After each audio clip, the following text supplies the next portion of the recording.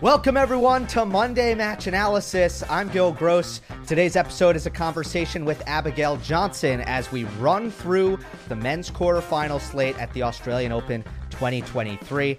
Abigail joins us from Melbourne, where she's working for AO Radio and Australian Open TV. She is an extremely talented commentator, pundit, very sharp tennis mind, and I think you'll really enjoy this conversation. And by the way, that is a very, very busy gig when you're working for a slam, so I really appreciate her squeezing it in. Without further ado, here's Abigail Johnson. We're joined for the first time by Abigail Johnson. Her commentary has been heard on BT Sport, BBC, ATP TV, or Tennis TV, I should say, and currently AO Radio, Australian Open TV. Joining us from Melbourne, Abigail, thanks so much. Yeah, it's great to be with you. Thanks for having me. It's been a long time of knowing of you, but not guesting yet. So I'm pleased to be here. Yeah, very glad we could do it. We miss you in the YouTube parts. I know that some other stuff has taken Thanks. priority, but we miss you a lot here on YouTube. Oh, thanks. I appreciate that. I still feel bad when I get messages from people telling me that. And look, I never consciously retired it. It was just other things picked up and took me away from where I was filming and all of that kind of thing. So yeah, I'm yeah. Hopefully people can still listen to me elsewhere. I try and make it known when I'm doing what, so that people can tune in if they're missing that a little bit. So no, thanks for that. I appreciate it. Yes. The plan today is to run through these men's quarterfinals matches, but I was really glad to see that yesterday you were on Rune versus Rublev for AO Radio, and I was glad to see that because this is a match that made little sense, and I need some help dissecting this. So let's start here. What's your take on the quality of that match? Oh, yeah, it's an interesting one.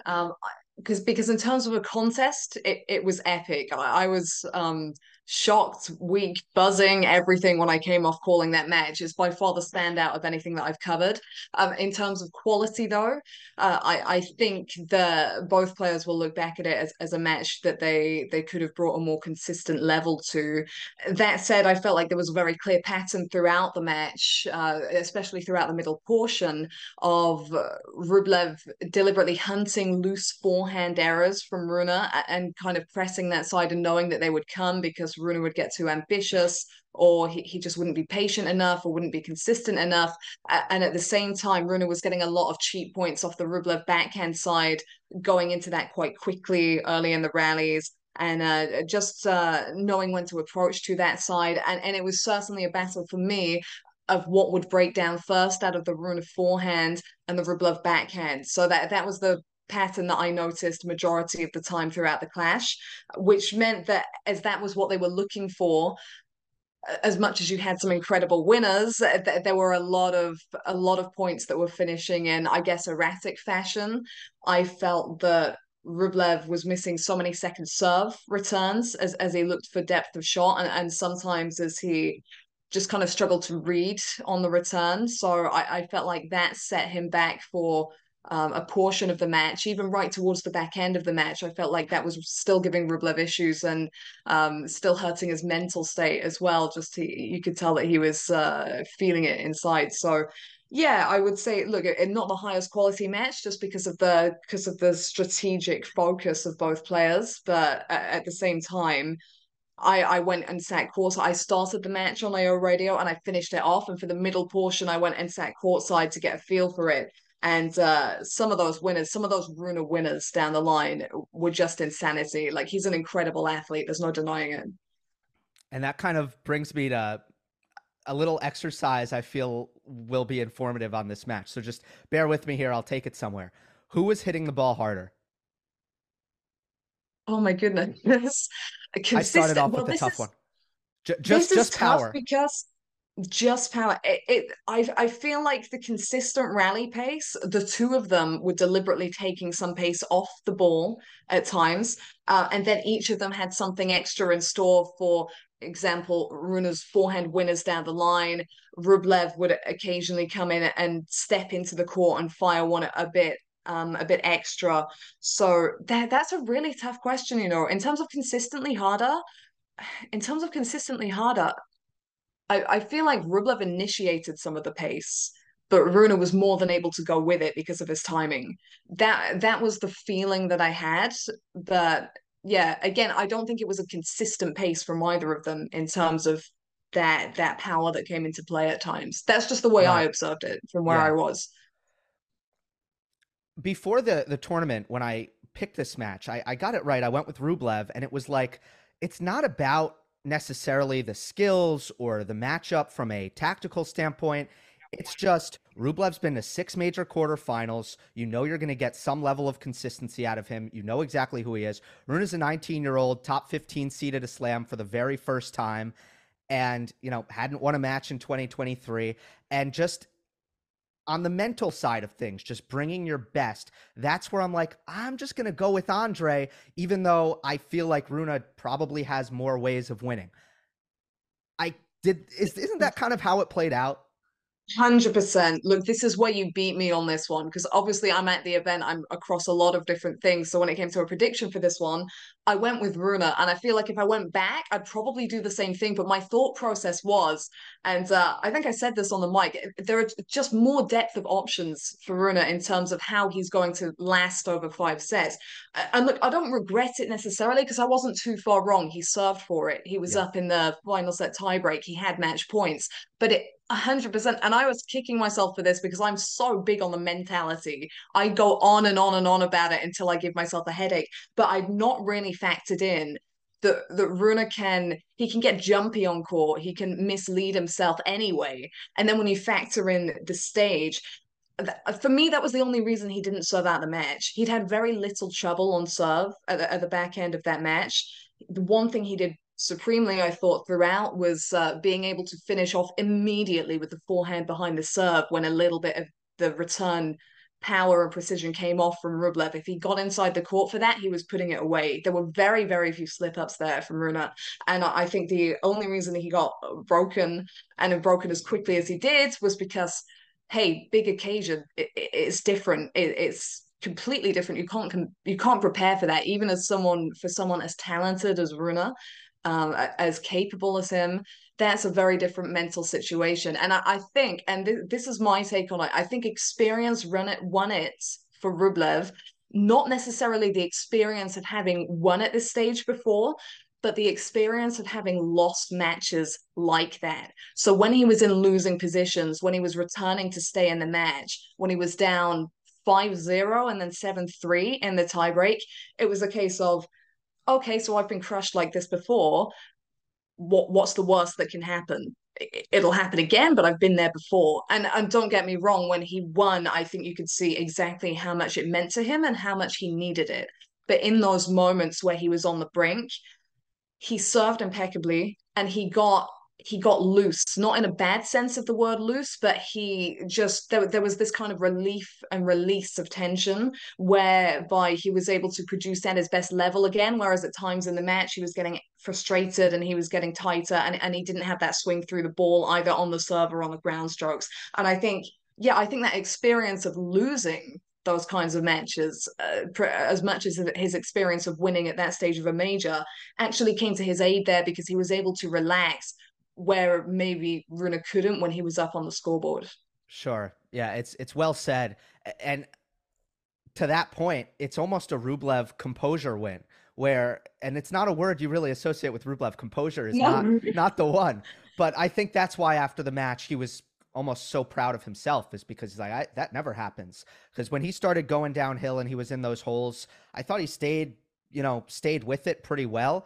And Runa's arm just tightened up. He wasn't the same aggressive player from up 5 love in that 10-point tiebreak than he was for the rest of the match. And Rublev did well to take advantage of that, come up with his shots, with Runa just playing a more passive style. Because that's another thing. I felt like Runa could make a lot of mistakes with his decision making, whether it be going after shots that were too ambitious or getting a little pushy. And it's almost like it was predetermined before the point which way he was going to play. He's so athletic that he can play passively and still win with his court coverage. He's so talented that he can play recklessly and still make the shot. So that was kind of my takeaway, that my biggest takeaway, yes, it could have gone either way, but that Rune, if he just dialed in some of the decision making, he would have been the better player and he would have kind of created some separation. But that was the aspect that was missing. And it kind of reminded me of Alcaraz's loss to Berrettini last year in the third round of the Australian Open. So I want to end on this. Rune, I came into the tournament and I was thinking, he's the most confusing player to me. I'm not sure what we're getting here because we have that incredible run indoor hard court, and sometimes that can be misleading, and the sample size is tiny. How do you feel about Rune, how good he is right now after this Australian Open?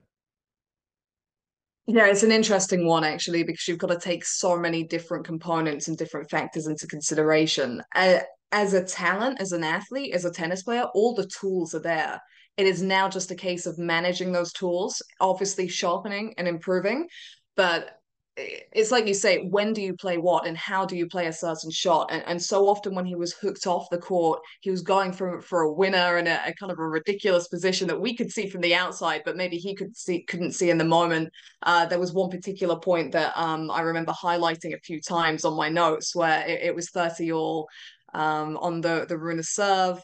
And he did the right thing. He built to the Rublev backhand. He came up the court, but instead of just waiting for the ball and putting that volley away, he had to jump up and try and slam it down in the air. And he slammed that into the net. And it's just points like that where it's not even like a technical thing that he needs to work on. It's just a current lack of maturity that you would expect from a 19-year-old. I mean, it's kind of Totally. crazy to me that he's still that young. I did a double take when I checked his age again the other day. I was like, whoa, you've been around for a while. You know, he was junior number one. He came through pretty quickly.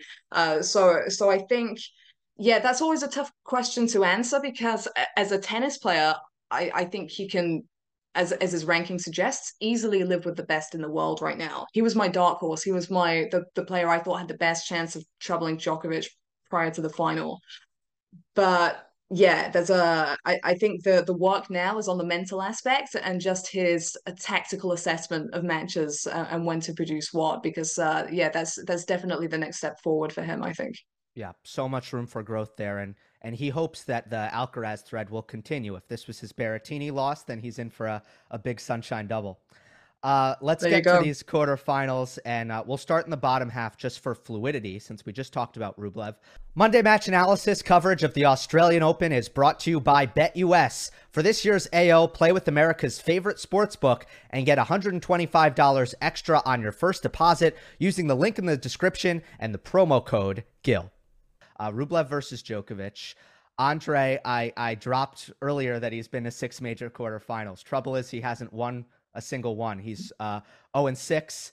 The Djokovic head-to-head is 2-1, 2 lopsided meetings at the ATP finals. And then Rublev got him in Belgrade when Novak wasn't in great physical condition, and he gassed out in that one.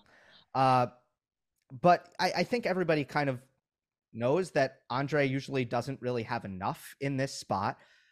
What do you think is the area where he's most lacking in this kind of matchup? The return, based on what I just saw against Holger Rune, he's giving too many cheap points there. And my thoughts at the time, because I'm sorry, I already knew that Djokovic was going to be Alex de Minaur. I think we all knew that. Maybe even de Minaur knew that a little bit. But watching that, I was thinking, so what can Rublev actually do if he comes through this to trouble Djokovic? Because he cannot out rally him, and we were seeing him taking what I don't think he can. I mean, obviously he's beaten him on a clay court, whatever form Djokovic was in, so that's something for him. But he was kind of taking the pace off against Rune, and I was thinking, well, Rune's still winning a lot of these rallies, you know. So I don't think he could out rally him from the back. I don't think that he could out return Djokovic. He's one of the game's greats when it comes to the return. And he just with the second serve returns that he was missing against Rune, some of them because of the placement and the kick from Rune, but others because he just wasn't there for that moment. That's a big setback, really in this matchup. And I've almost forgotten your initial question, Gil, because I go on random little tangents here, and there's a lot happening at the moment. But I think really when I'm measuring up these two, the only thing that I think Rublev could maybe do is outserve Djokovic. If he can go back into that loose feeling of freedom, then there is that potential to kind of stay with him and build confidence off the back of that. Uh, but it's a ridiculous task, isn't it? I mean, Novak Djokovic, the nine-time champion in an Australian Open quarterfinal, as complete as he is, and it is scary to me watching Djokovic at times because there were moments where you used to think you could see an opening, that overhead smash, for example. He's tidied that up too. So a lot of it is depending on the level that Djokovic brings to the court, as poor Alex de Minaur found out last night. Yeah, the hamstring was good, and that's a big deal. My read on the hamstring is that he has just accepted, okay, I need to take painkillers, anti-inflammatories, which is something he will be the first to admit he just does not want to do. Does not want to take anti-inflammatories, and it seems to me, because I know he was taking them mid-match in the first couple rounds. Now I just think he's getting ahead of it, and that's why it looked so much better. It's my read on the situation. It's a little bit speculative, but at the same time, I'm going off stuff that he has said. By the way, I agree with you on Rublev. Return and defense. So I would guess like Djokovic's first serve win percentage, I think 80% or above in this match, if I were to guess. Yeah, I've been looking at service win percentages actually for a lot of the finalists and finalists, quarter finalists. Where are we right now? But no, Djokovic is consistently high, and I think because he doesn't necessarily have the biggest serve, I've always felt like that is the most overlooked factor of Djokovic's game because he's so complete. People are talking about the backhand and the movement, and the serve kind of gets lost amongst it. He is so good at finding his spots when it really matters and keeping the opponent guessing as well. He's clutch with that serve, and I think that Rublev's really going to struggle in that department in terms of that return. Could well be the biggest differentiating factor of the clash. Yeah. Shelton versus Paul, the other one on the bottom half. This is Ben Shelton's first trip outside the U.S. Could you imagine? I mean, I'm thinking about that, right? Like if you tell your friends or you're 50 years old at the bar and you're like, so where have you been? Oh, I didn't travel much until I was 21. I went to Australia. I made the quarterfinals. It's absolutely ridiculous. Tommy Paul has kind of been building up to this. He had a good year last year. And my first instinct was just Tommy Paul. Like he's done a lot more on this tour. That's the pick. And then I don't know. The more I thought about it, the more I'm like, psychologically, Shelton has zero pressure. I don't see this guy being like, oh, I'm so nervous. I've never been here before. I mean, I just don't see that. And his game is quite captivating. So I'll tell you what my deciding factor is in a moment, but that's why I'm actually giving Ben Shelton a good chance here. Yeah, he was my instinctive pick coming into this, and then I stopped myself and thought, but hang on, you just did whatever you just did with Rune and Rublev, and Tommy Paul is the man with the more experience here, so you've got to factor that in. But at the same time, like you say, Shelton, this is all kind of new territory for him. So there's that, and with him, the college background and everything, there is, I think, that adds the sensation of little to lose, a lot to gain. It does probably shift here because the draw is so open and it's for a Grand Slam semi-final. This was an elusive stage for so many for so long because of the dominance of the big three, because of the dominance of those guys at the top. That a semi-final at a Grand Slam was just a no access zone for most players. So it's a huge opening. But I just think that I was courtside what feels like yesterday watching part of Ben Shelton's first round match against it was Zhang Zhizhen, I think it was in the first round. Mm-hmm. I was really curious about that one because two guys that have recently been on the ATP Challenger circuit, and that was where Shelton was most troubled. He went down the wire to the final set tiebreak in the fifth, and he was really feeding off the energy of his team. I wonder how much he'll be able to do that in a bigger arena, but then he'll also have the energy of everyone else to feed off. And I think coming from the college background with that environment, naturally, that is something that you can kind of thrive off and build on. And with his game, that's such a huge game anyway. I don't know when you wanted to get to the technical aspects of this, but I did look at a couple of numbers on this one just Sure. to work out what might decide it. Ben Shelton's second serve win percentage is kind of insane. Like he's kept that well above the 70% mark in all of his matches I think that's right anyway. But Wow. what's the lowest percentage in terms of okay, so his lowest win percentage on the second serve is 69%, which is that's massive numbers for the second serve. And I think that because obviously a lot of these guys now, you cannot get to the top of the game if you do not have a decent first serve, if you not do not have a pretty big first serve. So we can nail that down. Like all of these guys are serving well, but how's your second serve? That's what is really making a lot of difference. And I think that's a huge reason why Ben Shelton, even though he went down the wire against JJ Wolf, did not have his serve broken in that match, if I am correct. He was not touched in that department despite Yep. losing a couple of tie breaks. And yeah, that I mean he's a lefty, of course. Anyway, he's got all these great aspects to his game, and the second serve is a huge weapon right now. It's really helping him in those break point tough situations in the score on the scoreboard, and that's going to make returning life very difficult for Tommy Paul. And I think Paul himself, that was more of an opening in his last match against who did he beat? Roberto Bautista Agut. His second serve was kind of penalized a little bit more, but because of his staying power at the back of the court, he was able to extend those rallies beyond the point where the serve and return were factoring as much. Now, I think I'm not sure how much RBA had left in the tank after that Murray match. That took a lot of mental and physical energy. So I'm not taking anything away from Paul, who I think is much improved in all aspects of his game over the last couple of years. Has added a little bit as well, more confident up at the front of the court, solid backhands. But I just think the Shelton's key weapons are bigger, and that second serve jumps out at me. I think that could win this match for him. Yeah, those are incredible stats, and they weren't on my radar, so thanks for that. Um, No worries. you know, I just go head over heart here, and I look at Paul's path. He beat Struff, he beat Davidovich Fokina, he beat Brooksby and RBA. I mean, it's really really impressive, especially the weapons and with um, well, Brooksby, RBA, you have consistency. ADF, you have athleticism and power. Struff, you have huge weapons. Shelton's kind of played a similar kind of player a bunch, but Zhang, as you mentioned, Nicholas Jari, Alexi Popper, and JJ Wolf. Paul has had a tougher path. So as all of these things are like gut Ben Shelton, I'll go head Tommy Paul. Let's go up to the top half now. And we have another experience versus inexperience. Which way are we going to go on this one? Khachanov against Korda.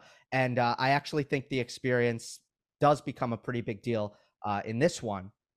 It's easy to get kind of sucked into the prettier game. I think that Korda possesses, and he's going to be someone that people are going to kind of ooh la la over whenever he's playing, his best tennis, because it is absolutely gorgeous. And I don't know if you ever look at the odds, but Korda's the favorite here. I don't think he should be. Khachanov was. I Go ahead. no. Carry on. I want to hear what else you have to say, and then I'll chip in. Yeah, I mean, Khachanov was just in the U.S. Open semifinal. We've seen Korda have a lot of issues holding on to leads, and yeah, to his credit, he's been very, very good at responding to those blown leads. And he's pulled through, but first set Medvedev, third set Medvedev, super tiebreak Hurkacz. Like, he's getting tight. A lot of donations there. And I don't think he gets away with it against Khachanov, who I just have zero concerns with mentally and physically. And that's another thing. I mean, Khachanov is so fit. Korda, I think he's in the best shape of his life here in 2023, but he's had some issues there. And I think this is a match where at the end of it, we look at the unforced error count and Khachanov has a big advantage. Yeah, I'm glad I let you finish there because you essentially said what I was going to say. I think Sebi Korda, in terms of the range of what he has to offer as a player, is incredible. And there were moments against Medvedev, particularly, that were just breathtaking. The serve, the volley, the touch, the backhand slice, the way he can mix that up and give you different looks at the ball. I also didn't feel that Medvedev mixed it up as much as he could have done in terms of, I remember he managed to turn it around a little bit against Felix Auger-Aliassime. He did start slicing a bit more. He did. I'm talking last year when he was 2 sets to love down in that situation. And yeah, it was a different Daniil Medvedev this year, so that was always going to be a little bit different. But the key thing was Sebastian Korda is a player who traditionally has had trouble closing out big matches.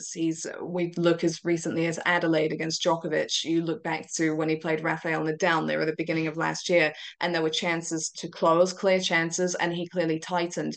I feel like Medvedev's biggest issue in that match, despite the fact he's still heading towards his best, was that he started too slow. He started too slow in each set. He started too slow in each of the tie breaks. And therefore, Korda had time to find his footing. And similarly, against who did he play last? Help me out here. You've literally just mentioned it. Who did he Yeah, beat? it was. Why am I blocking now? Hurkacz. Okay, so that's it. Poor Hubie Hurkacz. I'm sorry about that, but yeah, again in that final set tiebreak, he went out to an extensive lead. Hurkacz started pulling it back, and yeah, he did well to handle those tight moments at the end, and that was probably big for him. Maybe that gives him a rush of confidence that it got close and he closed it. But again, he had time just to work through that tightness and get across the line. Now, I think again he has more in terms of options to bring to the table than Khachanov, but is he as mentally and physically fit as his opponent for this encounter? And yeah, I think there's a big question mark there in that department, despite what he's done so far. So I've predicted against Karen Khachanov a little bit recently, and not it's not gone well for me. I might have been giving Tiafoe the slight edge in that match when they faced off. So I'm not sure that I would be ambitious enough or confident enough to do so again. Therefore, I'm not sure I'll make an outright prediction on this one, but as much as I'm convinced by Korda and would love to see him go further and capitalize on what we've been seeing purely on the mental aspects and closing out the match, I think I'd start to lean towards Khachanov. Well, if we're wrong, we're both wrong. So there's Yeah. that. Yeah, my gut on this one was saying Korda, but I just feel like with the Rune Rublev situation, I didn't factor in the mentality enough, and there are signs that Korda could have been more troubled than he has been if that scoreline had been closer. I think Khachanov can keep it closer. He's well And rounded. yeah, and I think we so often see in majors when the draws open up, it gets so mental.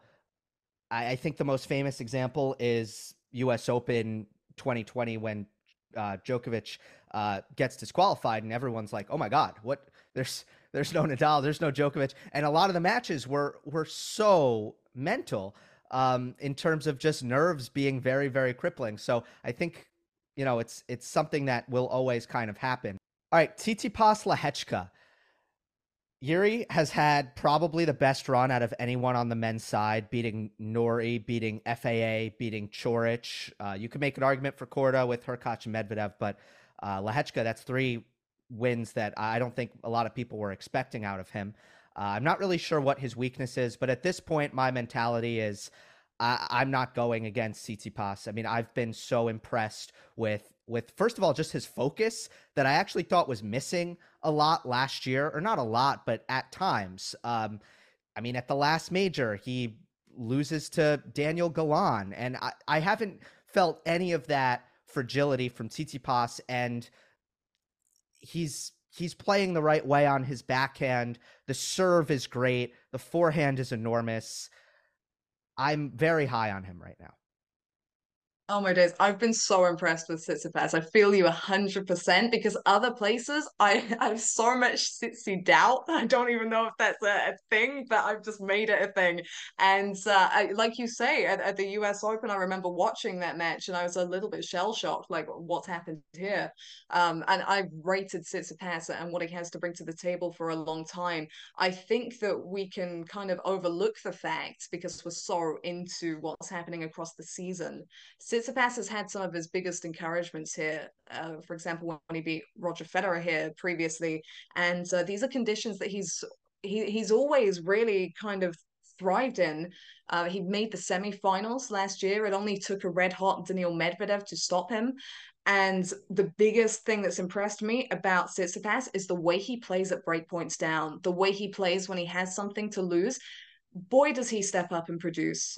Backhand, forehand, serve, return, I don't care. Like he's nailing those points that are of the most importance. And that was something that I noted when in his very first round against Quentin Elise, who is a player I've been following for some time, expecting to break through sooner than he has. I wandered across to Margaret Court Arena because it was tight in the third, and I thought, okay, well, traditionally, in more recent times, this is where Tsitsipas could win the match in straights, but he maybe goes to a fourth set. So let's see what happens here. Down set points at the back end of that match, steps up, big forehand winner, just took the game on. I think there was some kind of ridiculous passing shot in there as well. And that was when I thought, okay, this guy's serious, and the way he can lock in and produce in that moment, very, very impressive. I don't think too much about the fact that he lost those third and fourth sets against Sinner just because he was able to pull it back together again when it really mattered. He knew the moments that he had to be really present in that match and he produced in them. And credit to Sinner tactically with his position, all of these different things. He adjusted and he made Tsitsipas think a little bit more. He got in his eye line. He made him more uncomfortable and should be given credit for that. But Tsitsipas should also be given credit for how he was able to ultimately come through at the back end of the match when suddenly the momentum was against him. He'd lost two straight sets, and in terms of his composure, he was able to stay with it. So I think in terms of that big moment brilliance, as much as Lehechka's hitting a big ball and has done really well to manage himself, he has also been pushed in most of his matches.